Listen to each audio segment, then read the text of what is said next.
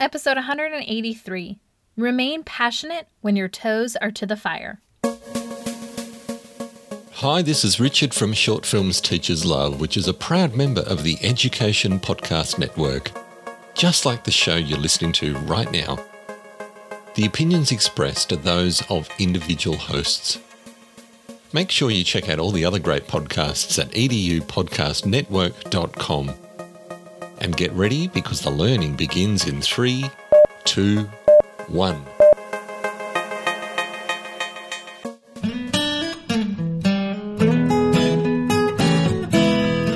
Educators, is your passion tank running on empty? Look no further. Gretchen of Always a Lesson has a double dose of just what you need. Come fill yourself up with an empowering educators podcast to start your day feeling empowered.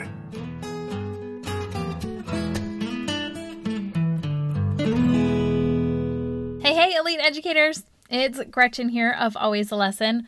Thank you for tuning in again to another lesson I have learned and cannot wait to pass on to you. I know that you are spending your free time investing in yourself by listening to this podcast, and for that, I am extremely grateful.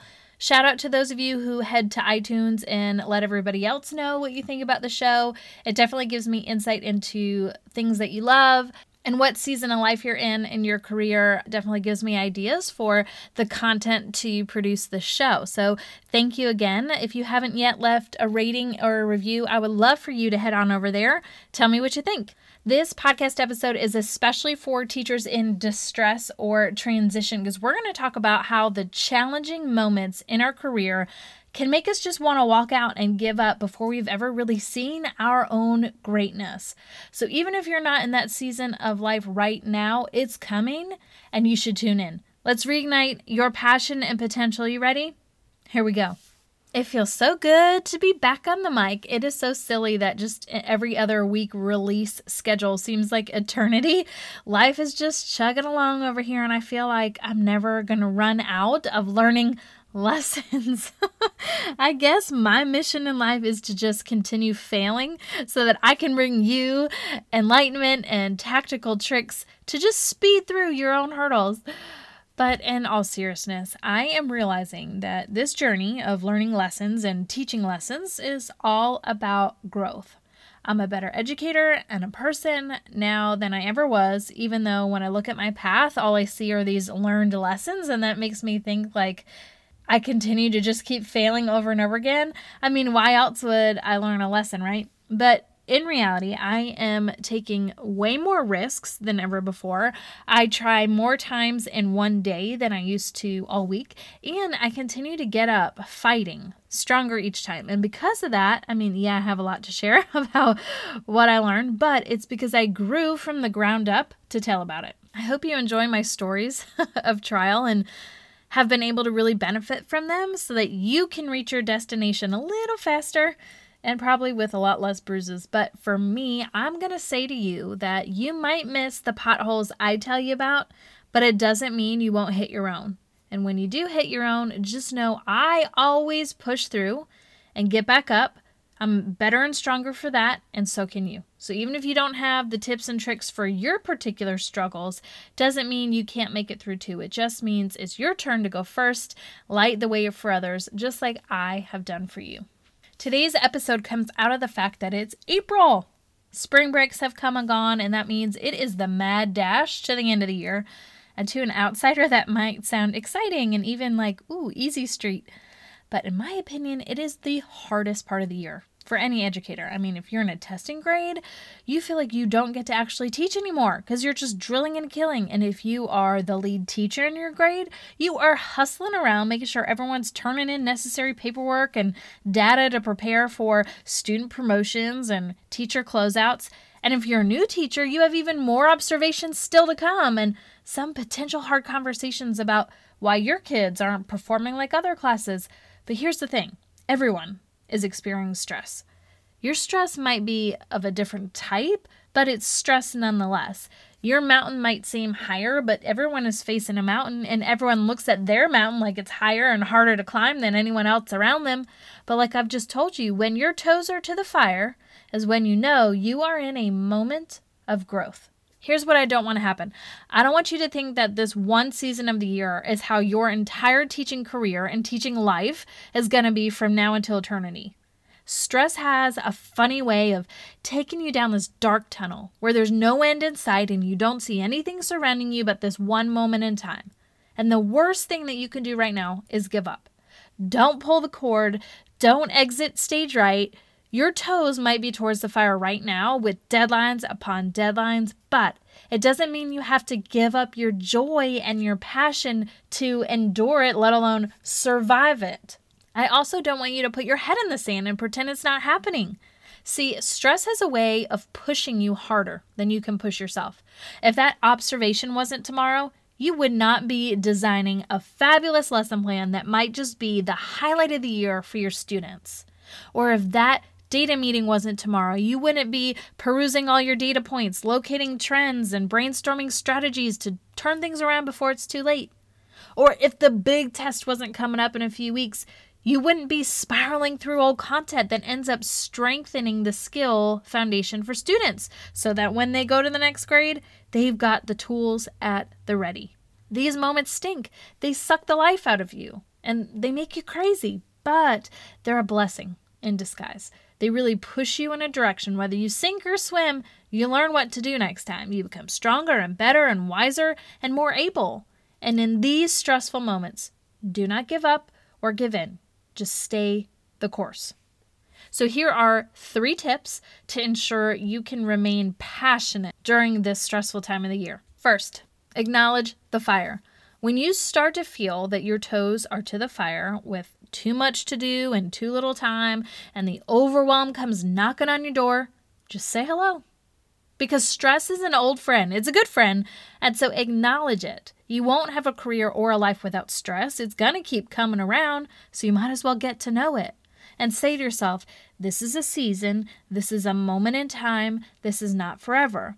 I love what I do, and I'm going to keep doing it even with my friend stress over here. And that mantra is going to help you get out of that dark tunnel that convinces your mind it's never going to stop, or it's never going to get better, or whatever other lies that you start to believe. Second, get real with the fire. You have to attack the fire flame by flame. Have you heard that saying, eat the elephant one bite at a time? I mean, I'm sure I've used it on this podcast. It's the same idea. The only way to beat stress is just get to work. The longer you sit and the more you ruminate, the worse it becomes. Face the music. Make a list of everything you need to complete. Next to each item, put the deadline.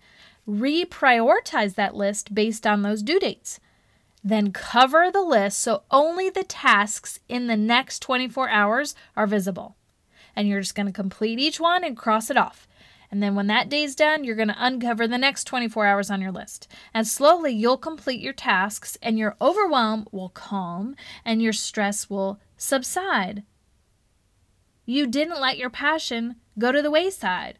You focused on what you could control in that 24-hour period. You covered everything else up. It didn't stress you out looking at how long the list is and how complicated the list is, but only in short chunks of time.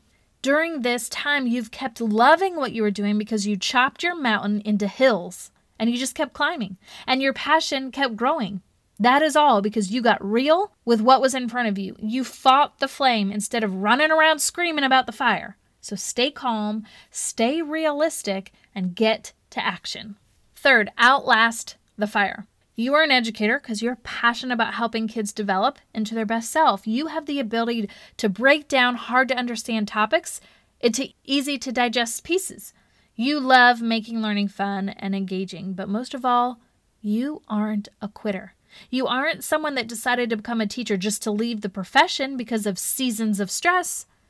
And I'm not saying your stress isn't worth being upset over, or it's not hard, or that it maybe even is unfair. What I am saying is that you can overcome it and outlast it. If you hang on long enough, the fire's flame burns out and you keep moving. And this phase might sound passive, that you just sit back, you enjoy because it's all over now. That is not it at all. This is actually the most important phase because you have to reflect on what you just went through. How can you use it to be better? Make smarter, more efficient choices? Develop stronger habits? I mean, you don't want to relive the same stress even if you meet the same fire. And what I mean by that is as you continue your teaching career, you're going to have the same sort of stressors come up, but you're better equipped the next time. So the stress level will be different. For me, I was in a testing grade 7 out of 8 years, and every year I knew it was coming. I had learned strategies to cope the previous year, and I attacked the flame. And eventually I found my perfect flow for dealing with that stressful, very unfun season, but I didn't let myself believe it was going to be forever, or that it was what my life as a teacher was going to be. I knew it was a short time of stress, and the better I handled it, the better the kids faced it too. My passion stayed with me even in those fire moments. Also for me, I had back-to-back fire seasons. I had testing, and then the year closed out with crazy paperwork and meetings upon meetings. I missed teaching. I became a teacher so I could teach. And this time of year, I was just a secretary, shuffling paperwork around, and a babysitter shuffling kids around, tutoring sessions over here, end of the year activities over here. I hated it. But that's part of the acknowledgement. I looked at it for what it was. And no matter how much I hated it, it wasn't going away. So I just got to work doing what I needed to do in those 24-hour chunks. And every year I got faster and better at it. And my mood was even happier during it too. I started just enjoying the mayhem and being present with the kids. And my passion started to grow in the same place where it was once stolen. Can I get an amen? The fire that tried to burn me out turned up the flame within me, and I kept coming back for more. That's what I mean when I say these moments are marked for growth. You got to see these trials as moments where you see what you're made of. You dig down deep, you perform better than imagined, you come out on top. I've seen so many teachers come back from thinking that they were going to get fired for, low test results or poor classroom performance, to coming up with an effective action plan to move forward better, and bam, every year they got stronger. One even became Teacher of the Year. Can you imagine if she gave up? She would have never seen her potential. Her students would have never been able to experience the better version of herself every year she kept showing up. She went from, I'm about to lose my job, to I'm one of the best at my job. I mean, come on, people, that is toes to the fire. I wouldn't blame her if she gave up or even put her head in the sand and just let life play out. But she didn't. She acknowledged the fire, she got real with the fire, and she outlasted the fire. It came down to how bad she wanted it. She was passionate about teaching, and she didn't forget those feelings even when she was stuck in that tunnel of stress on the horizon for what seemed like forever. So you, elite educator, you're passionate even when your toes are to the fire. So follow my 3-step method. Acknowledge the fire, get real with the fire, outlast the fire. And it's going to ensure you make it through and come back again to do it better the next time. You are growing in greatness each flame that you blow out. Let's see just how amazing you can become. All right, elite educators, that is a wrap for this week's podcast on remaining passionate even when your toes are to the fire. Now go out and be great, because you've just been empowered.